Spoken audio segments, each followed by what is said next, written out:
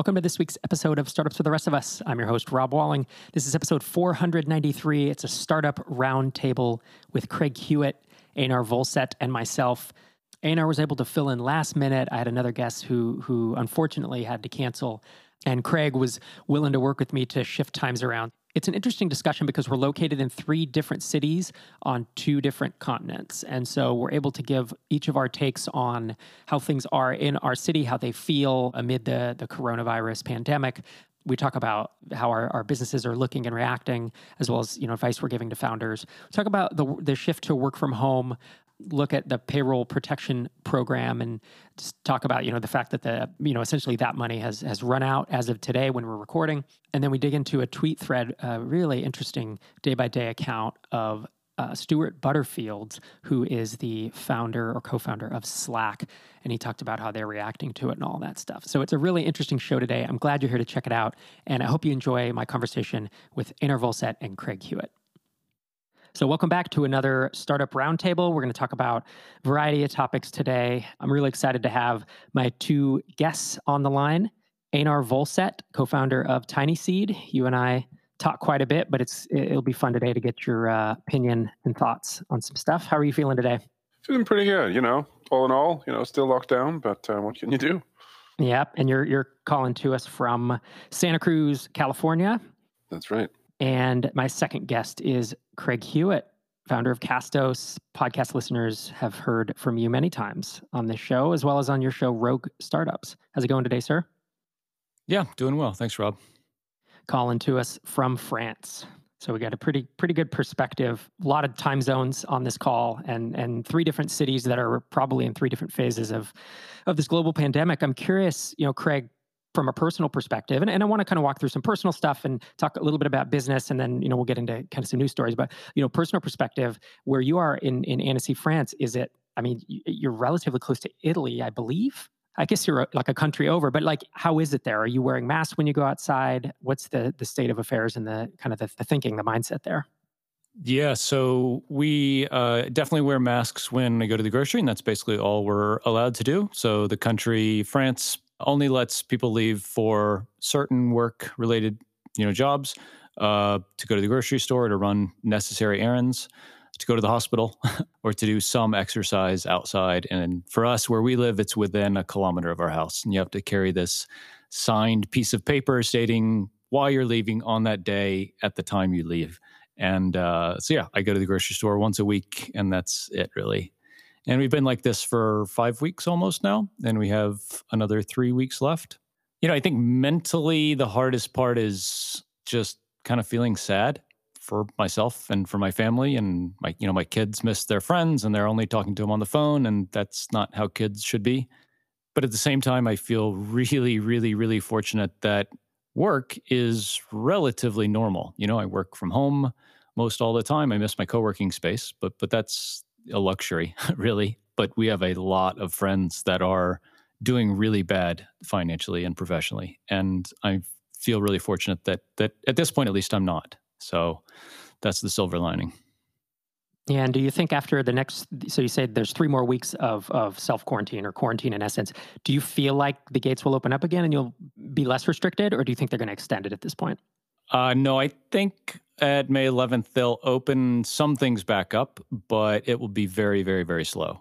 The analogy I heard is that it will kind of be the opposite of how we got into this kind of total confinement, right? First, it was like, don't go out unless you have to. And then it was like schools are closed, and then it's restaurants are closed, and then everything is closed. And so I think it'll just be the opposite rollout of that starting on the 11th. But I don't expect our kids to go back to school properly for the rest of the year, which is the first week in July. Yeah, it's a pretty common sentiment. Einar, your kids are confirmed here in California, and aren't schools essentially, I was going to say canceled, but really it's home learning and distance learning. That's through the rest of the year, right? Through the rest of the school year. Through the rest of the school year, yeah. They made that call, I think, 2 weeks ago. I thought it was borderline a little too early to make that call, but sort of what we've been expecting as well. Yeah. Are you, and how about you guys? Are you, I mean, I know you live on a small farm in essence, so you don't have to, you have land that you can walk around and be in your own property. But when you go to the grocery store, are you and your family wearing masks, or, is it only you going out? Yeah, it's usually just me going out, just because I'm a complete extrovert, and so I need to see people, so even if it's through a mask.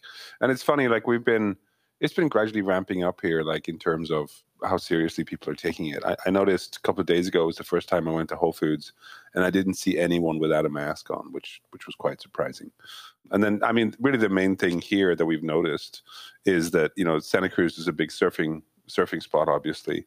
And they actually closed the beaches here temporarily over Easter and actually banned surfing in all of Santa Cruz County, which some of the locals didn't take too kindly to. That's very surprising. Yeah, I know the culture down there, and we used to vacation there when I lived in California. So that is, as we say a lot these days, unprecedented. It has no precedent, probably hasn't been done since, I don't know, some pollution or something, happened years ago. How about you for the prediction, when you will be out and about again with less restriction, where things will start opening up again? I think early May is when I think things will start to get sort of normal-ish. I mean, we still don't have the same kind of very strict lockdown. So you're still discouraged from going places, but there's still a fair amount of people out and about, social distancing, but still, they're not staying within a mile of their house or whatever. But yeah, I don't know how they're going to back into it. The main question really is, like, what are they going to do with the schools? Like, because everything pretty much hinges on schools, like the economy. Like, you can say whatever you want about getting people back to work and things, but the fact of the matter is, if there's no school to put your kids in, the economy is not going anywhere near back to normal. And I don't know if anyone is actually looking at, like, are people actually studying what's going on with kids? Like, is it safe to put kids back in? Are they actually carriers, or are they just asymptomatic? And I don't know. That's sort of the main unknown for me really right now. Yeah, and here in Minneapolis, it's similar to California in that we don't have to, carry papers like Craig said. We are discouraged from going out. I do go to the grocery store about once a week, and we're lucky to live across the street from a lake, and there's walking trails and paths and bikes, bike trails and stuff. So we do get out and about and get our exercise. I was not until, but maybe last week, thinking about wearing a mask until the CDC made that, that pronouncement. We don't have masks here, so we're going to have to make our own. I haven't been out aside from just going to the lake, which I'm probably not going to wear one just to walk across the street. But Sherry said she went to the store the other day. I believe it was Whole Foods as well. And she said almost everyone there had a mask. So it definitely, it feels like a similar kind of turning there.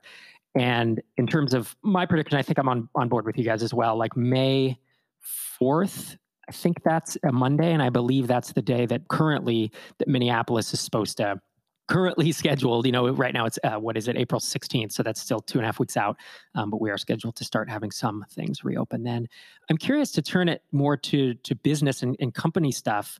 A&R with Tiny Seed, we have 20 something portfolio companies, as well as, we run Tiny Seed itself and have a small team there.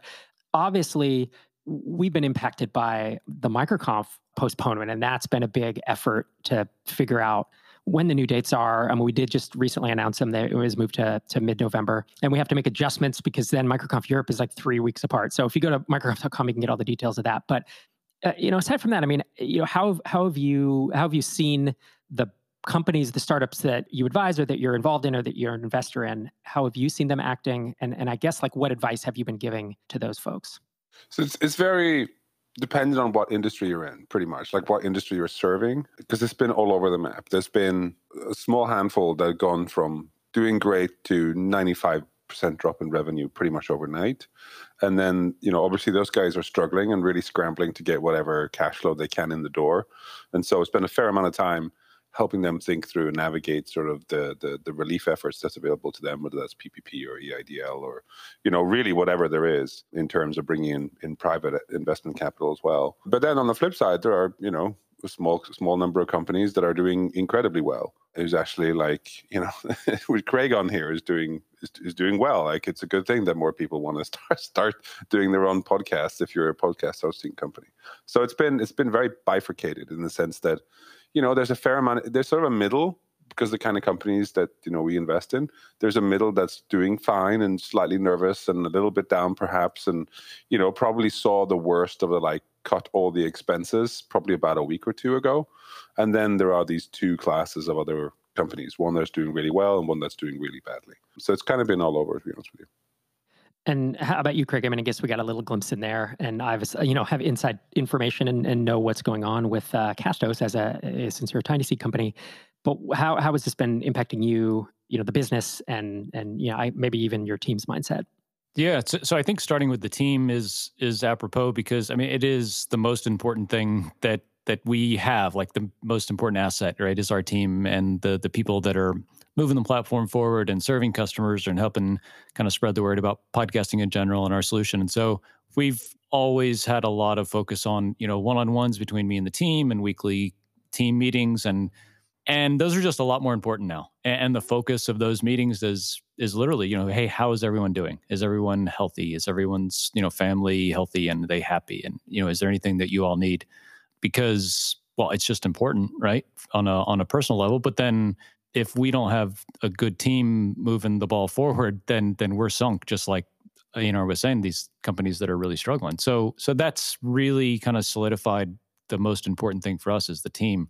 And so that's been nice to be able to kind of provide that structure and backdrop professionally for our team. But yeah, I mean, I think that we're just fortunate to be in an industry that's growing in general. And then right now, when people can't go anywhere, they finally start a podcast.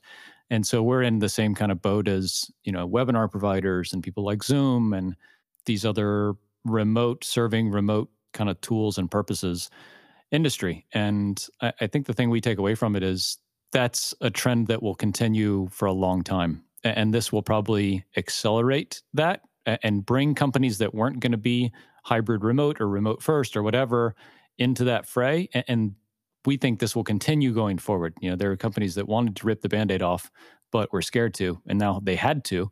They won't want to go back because their employees love working from home and doing podcasts instead of in-person meetings and things like that. So I think that some degree of this will continue for a lot of companies. Yeah, it's interesting to me. There's a couple articles that we can actually dig into right now because I have a topic for, that I want to touch on about this whole working from home thing.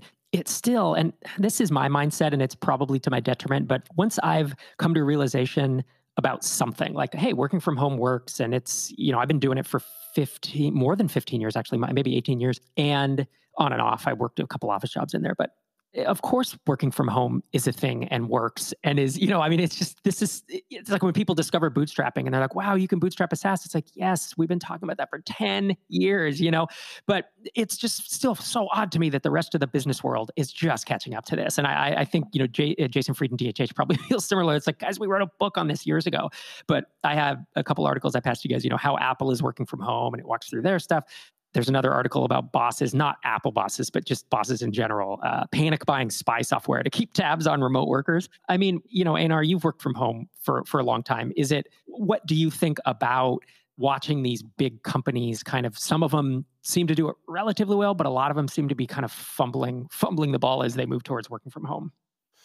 Yeah, I was always surprised that, because again, most of the companies that sort of I surround myself with are all, they never really usually had offices anyway. Even if they had the inclination to eventually get there, they usually had to start out in someone's, house or whatever. So I guess the DNA of doing work from home, or at least working remotely or having a distributed team, was always built into the kind of companies that I dealt with day to day. So it's quite surprising to see these companies, like I said, scrambling to put things in places and being super nervous about it. I mean, I see some of it for the, the work I do with discretion on the sell side, and I sometimes talk to a potential acquirer, and they're sort of horrified when I tell them, yeah, there's 25 employees and they're distributed all over the world, or at least all over the United States, and certainly on that side, people are not used to it. And I think it's just a reflection of the sort of the environment that we or at least I move in the sense that I don't get a lot of exposure to these companies that now seem to be scrambling. Yeah, and Craig, you run multiple remote teams and have been remote for many years. Something that I think about this is I used to have an office and I would hire people to be in the office. I had certain criteria in my head of like, I'm hiring a coworker I'm going to work with on a day-to-day basis in person. When I hire remote, I think about different things. Like I almost have different criteria in my head. And I can imagine if you had hired a bunch of folks to work in an office and suddenly are thrown into the chaos of having to move everyone remote, that would be complicated. Do you feel, I believe that you hired folks at your prior job, before you had started your companies, and I'm assuming they probably worked in offices because I know you were in sales. Did you feel like you had that similar dichotomy of like hiring remote versus hiring someone to be at an in-person job? Yeah, so it's interesting. My roles before were always in the field, if you will, like in field sales, in field research. I was in the medical field, so going to hospitals and doctors' offices, and it's kind of similar. I never thought about this, but it's kind of similar to a remote team in that the most important thing is accountability for me now. Like when we hire somebody, maybe the first thing is like, can you communicate well? But then the second one is accountability and autonomy. And that was very much the same before because you're a team of, whatever. We were a team of 10 people before covering, a large metropolitan area or something. And you all have to be able to take care of the things you said you were going to take care of and communicate back to the team and organize. And it's the same thing here, right? Like with Castos, we're 5 people in 4 continents. And I can't and don't want to keep track of everybody all the time. And so the most important thing is just, hey, this is the game plan. We have a meeting every Monday. This is the game plan for the week. Everybody's on the same page. Anybody have any questions? Okay, cool. We'll talk next week. And hopefully all those things got done. And if not, we have, Slack and all this kind of stuff. But that is the most important thing is people to be able to kind of work independently. Yeah, and I think written communication becomes a huge deal when you're remote versus if there's 10 of you sitting around a table, much like we were in the drip offices here in Minneapolis. There was a development team of 10. We were in Slack, but you didn't need to type stuff to communicate for the most part. Like you could just walk up and have a conversation off the cuff all the time.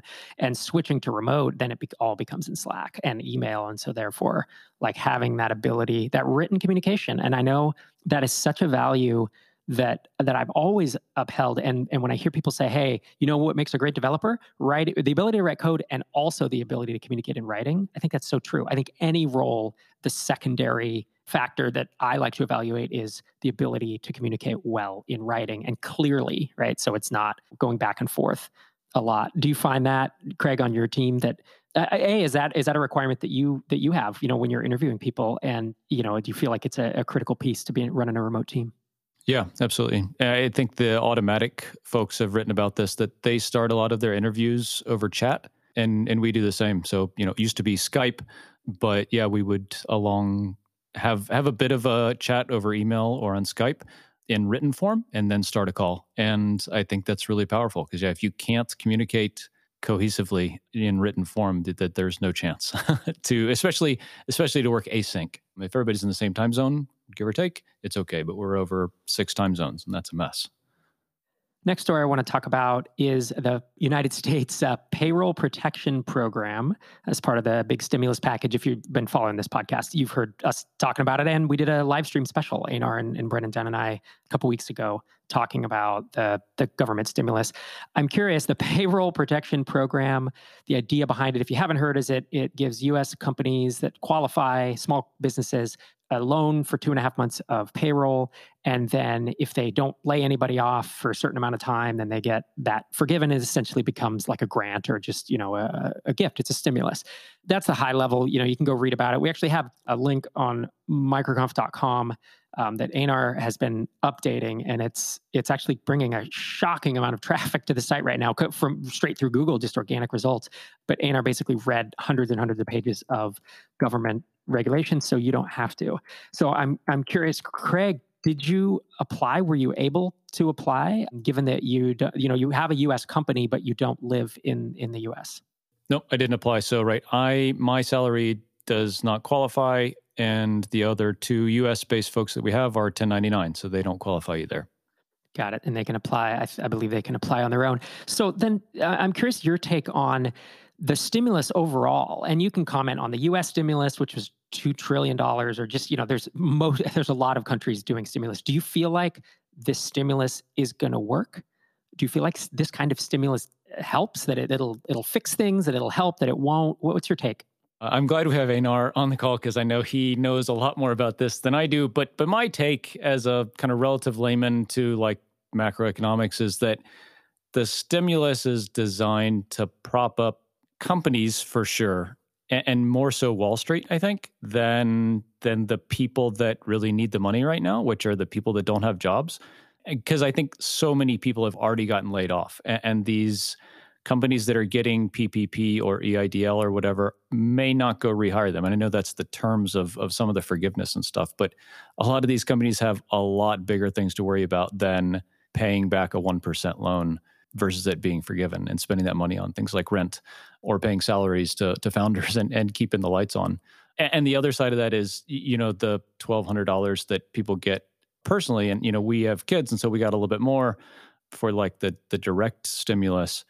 But no, I don't. I mean, you see the stock market is up today when they announced 5 million people file for unemployment. And that's only 5 million, Craig. Come on. It's just crazy. It's just, and like I know in the Tiny Seed Slack, there was the like picture of the Titanic sinking and like the back end was all the way up in there. And they're like, wow, look, we're going up and we should be going down. And that's like exactly how I feel. It's like everybody thinks this is okay. And we are on like ground zero of this, of like having small businesses. And I see it left and right with my friends and people that I work with that are just going through a ton of pain.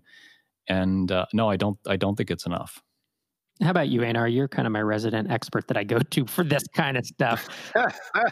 Just because you didn't want to be bothered to read all there's hundreds of pages of legal mumble jumble and keep up with the Treasury guidance and whatnot. I really did not at all interested. But I would go to you for like stimulus. What are your thoughts on it? Like you're just a very thoughtful person on this type of stuff. Like, do you feel like it helps? Do you feel like it works? What's your take? So I think it's important to understand there's two different classes almost of stimulus. So there's the sort of what Craig's talking about, or at least a perception of, which is more like a bailout of what feels like a bailout of Wall Street to a lot of people. This is essentially quantitative easing. So this is what the Fed is doing in terms of effectively basically printing money and putting it into the market to keep liquidity going. And the size of that is pretty incredible in my view. So just for context, they had, quantitative easing during the financial crisis. They spent however many billions of dollars it was over about 8 months. And there was a lot of political hoo-ha around the time about whether that was whether that was appropriate or too much money or all this stuff.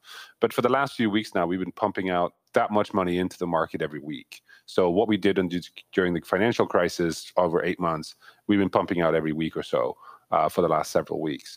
Now, on top of that, there's some other stuff like the Federal Reserve isn't actually allowed to legally to buy corporate bonds, so high yield bonds or whatever.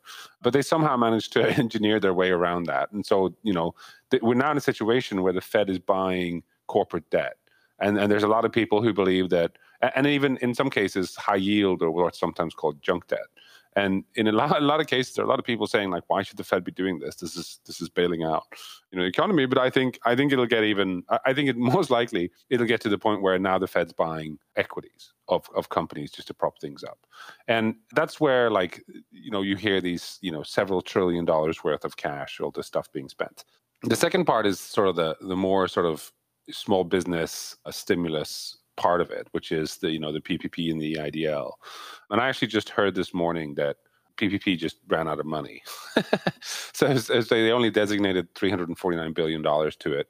And they don't seem to have got their their ducks in a row in order to actually refill that, which I think is devastating and a political failure. And I mean, from what I was looking through the stimulus packages and what was going on, I always thought that this should have been a grant just administered by the IRS. The IRS has the data that these banks are asking for anyway. Like if you look at what the documentation required, they're asking for, Form 941s, which essentially the IRS already has. So why couldn't the IRS have just looked at that already and just issued the grant? That would have been much more efficient. I think they need to get their act together and, obviously refill this program, even though it's, it would have been better as a grant.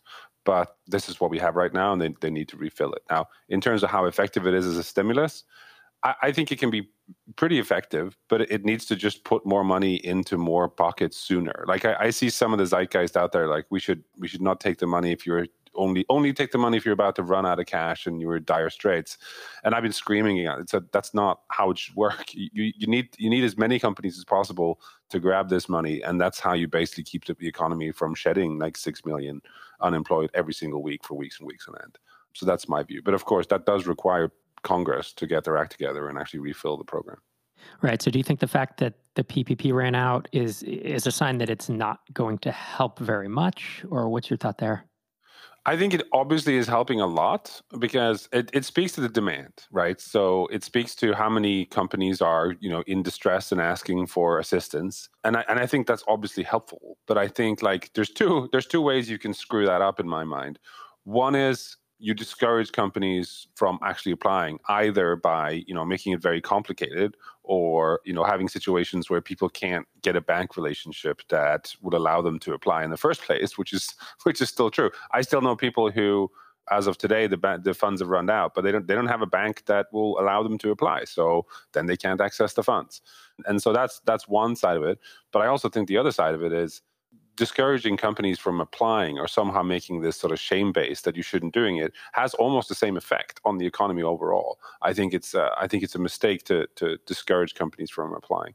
I mean, because every day counts. That's the thing. Like, stimulus needs to be the right amount of money at the right amount of time. And if it takes 2 weeks for Congress to get their acts together, this will be devastating for small business. It just will be, because people will then just lose faith. They'll just they'll give up leases, they'll fire people, and it'll be much worse than it needs to be. Yeah, my experience applying was I've been a Bank of America customer for 30-something years, and with my business, probably close to 20 years, I've had an account. And so the day that PPP opens, I get the email and I click on the link to apply, and it has me log into online banking, and it says, you do not have a loan relationship, a lending relationship, or a credit card with us, so you can't apply. And I was thinking to myself, are you kidding me? Like, I've been a customer for this long. And then within, 3-4 days, they turned that around and they updated their application such that you could say, yes, I have a lending relationship, or no, I don't. And who knows, if I'm guessing they'll give priority to people who have, that relationship with them. But then even yesterday or today, I got another email asking for more info. So I don't know. I have no idea if I've missed the boat already, by not getting, because it didn't have all the docs or whatever. So it definitely felt a lot tumultuous in the sense that every bank handled it differently, and some banks aren't ready and some banks aren't hosting it, so people aren't available. So yeah, to your point of, was there just a better way to organize this? If you're going to try to forgive it anyways. Definitely was. I definitely think there was. It's like, listen, like the IRS already knows what your payroll was at whatever period. They could have looked at, because you have to report it quarterly, at least in the US. You have to report it quarterly, what you're paying your employees, what you're paying yourself, what's the self-employment taxes. And if you look at the applications that are going in, these are exactly the documents that the banks are requiring. Now, why did we put the banks in the middle of this? Like, some of them aren't set up for it. And then we have to pay, obviously fees to the banks. And it's like, on the $349 billion, they think $10 billion will go to banks just to manage the process, which that seems, I don't know, inefficient to me. Economy goes to hell in a handbasket, and the banks maybe make out well, like they did in 2008 with the bailout. It's pretty interesting times these days. Did you guys check out the Stuart Butterfield? He had a long thread. It was his week leading up to the quarantine, the self-quarantine. I sent you guys a link in advance, but I'm curious, Craig, as you read through this thread, he's basically giving a day-by-day account of, hey, this was the last time, ended up being my last time in a restaurant, and discussions with senior leadership and stressing about, what's going to happen, but then also looking, Slack, obviously remote chat tool, and their usage just up and to the right in an insane way, much like we see Zoom doing. Which pieces of his story resonated with you as a founder? Yeah, I think it was a lot more of like the personal things, because we can't do anything and haven't been able to for a long time. So I think it's the personal stuff. Like last time we went to a restaurant, and then we went and bought some flowers and like all these kinds of things. And we talk a lot about that. Like, hey, I'm glad we did these things when we could, because we can't now. And, even when things open back up, who knows, when that'll be kind of officially, a lot of those places won't open back up right away. And then talking about stimulus and how that rolls out and stuff, a lot of them will never come back. So yeah, I mean, on a personal level, I think that I'm not a big, like, it will never be the same thing, but I think some things will never be the same. Some of our favorite restaurants won't have gotten stimulus or not enough or not quick enough and just have to go do something else. And so, yeah, I think it is worth taking some time now to kind of reflect on the things we did and enjoyed and kind of took advantage of, because we might not be able to do some of them anymore. But yeah, that's just on a personal level. Oh man, now I'm bummed out. That Don't listen to Craig. probably pretty realistic. What's your take, Einar? You have thoughts? Yeah, I have the same stuff. I mean, I remember him seeing this, putting this thread out, I guess it's 2 or 3 weeks ago now, and reading it and feeling sort of deja vu in some of the feelings that I had around, particularly on the personal side. As you know, Rob, I was sort of shouting about this stuff for a long time and just saying like, this is going to be a problem. This is going to be a problem. This is going to be a problem. And I think like just one of the things he noted is, the night that it became, real in America, this is a combination of the NBA season being suspended and Tom Hanks reporting that he was testing positive. I think it's odd to me because I see that in his thread and I was like, oh yeah, I remember that. And because I remember it with relief. It was like March 11th and everyone finally was like, wait, this is a real thing. You're not crazy. Exactly. I was like, wait, is this just a big conspiracy theory on Twitter? Am I spending too much time on Twitter again? I don't know. But yeah, that was the main stuff. Just the sort of personal, like, oh, this turned out to be the last time I was in a restaurant. And, this turned out to be the last time I did XYZ for several months. But yeah, but I mean, on the point of like, things won't be the same. I think obviously some restaurants and Main Street's going under.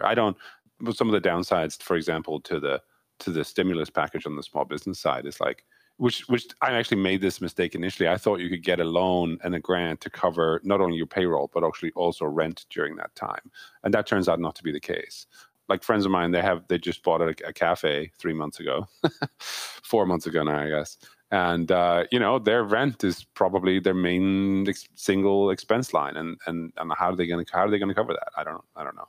So.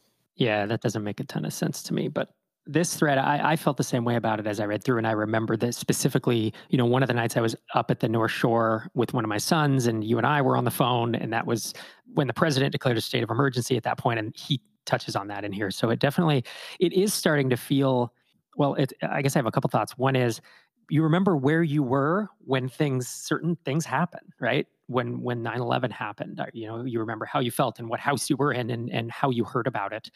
And hopefully there are great things that happen that we remember where we were, but oftentimes it feels like it's the traditional one, like my parents would bring up, is like everyone remembered where they were when they heard Kennedy got shot or Martin Luther King was shot.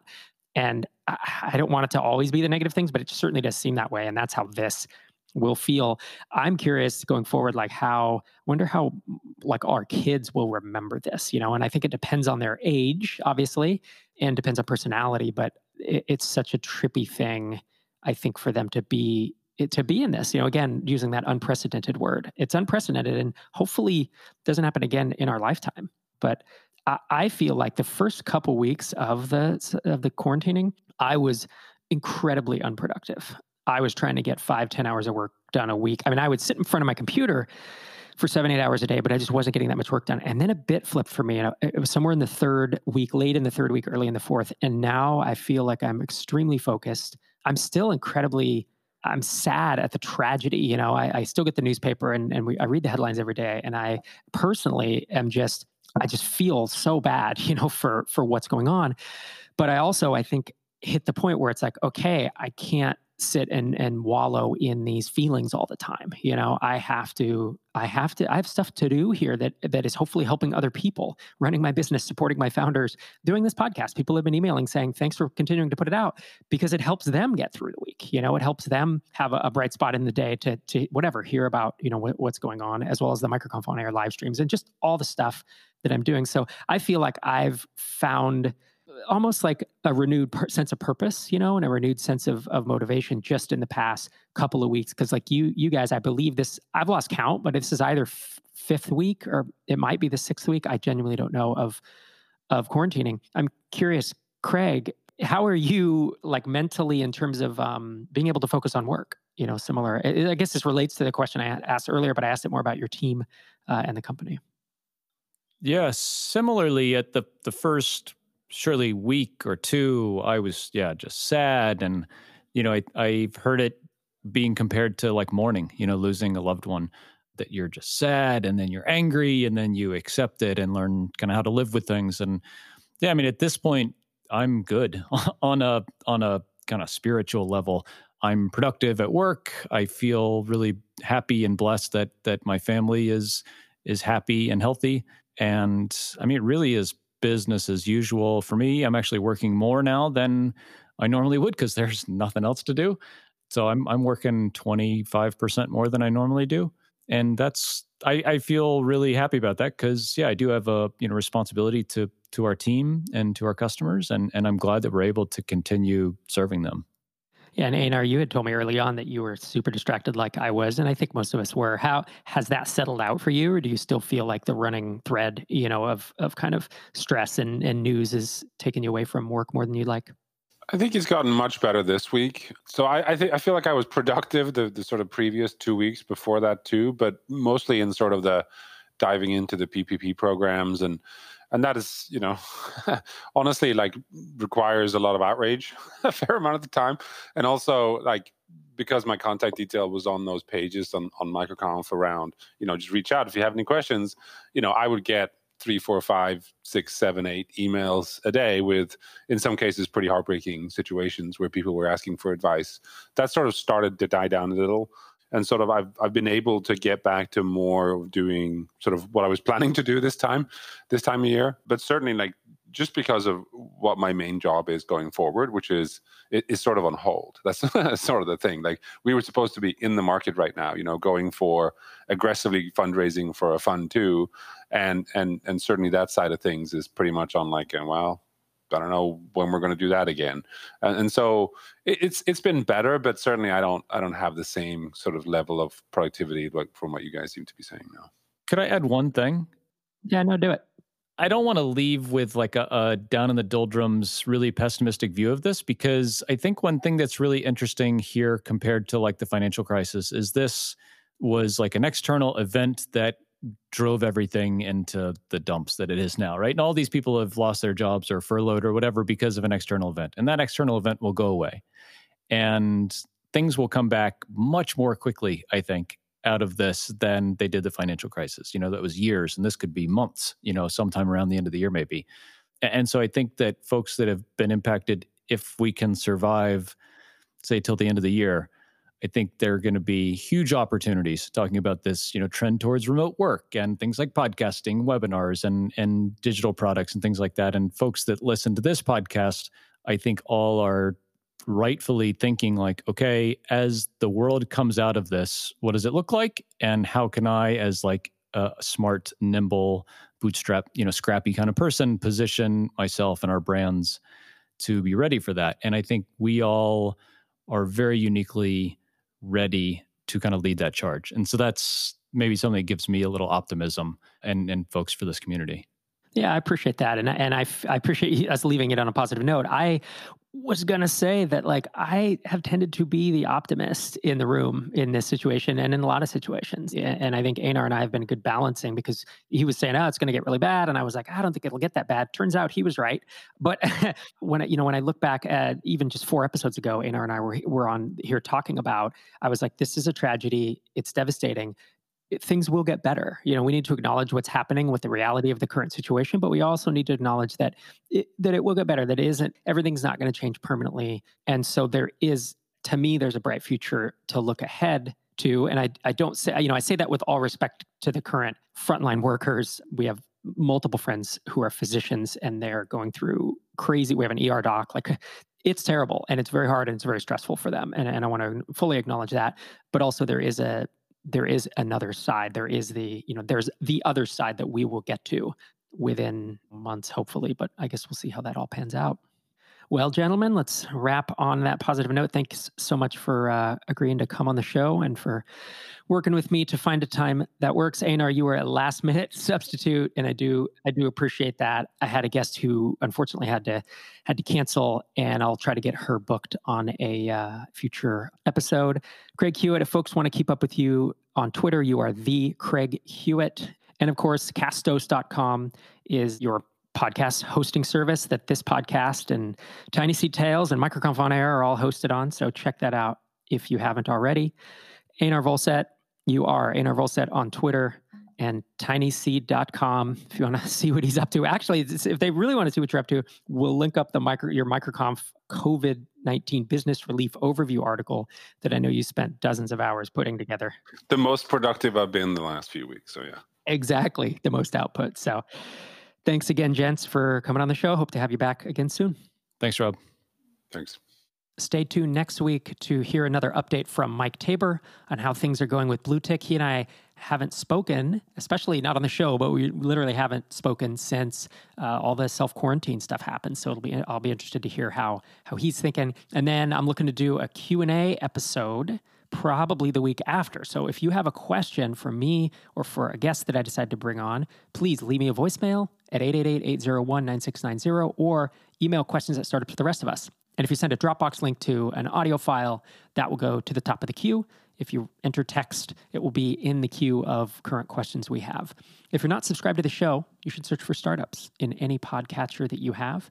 And of course, we have a full transcript of each episode on the website, typically within a few days after the episode is published. Thanks so much for listening this week. I'll see you next time.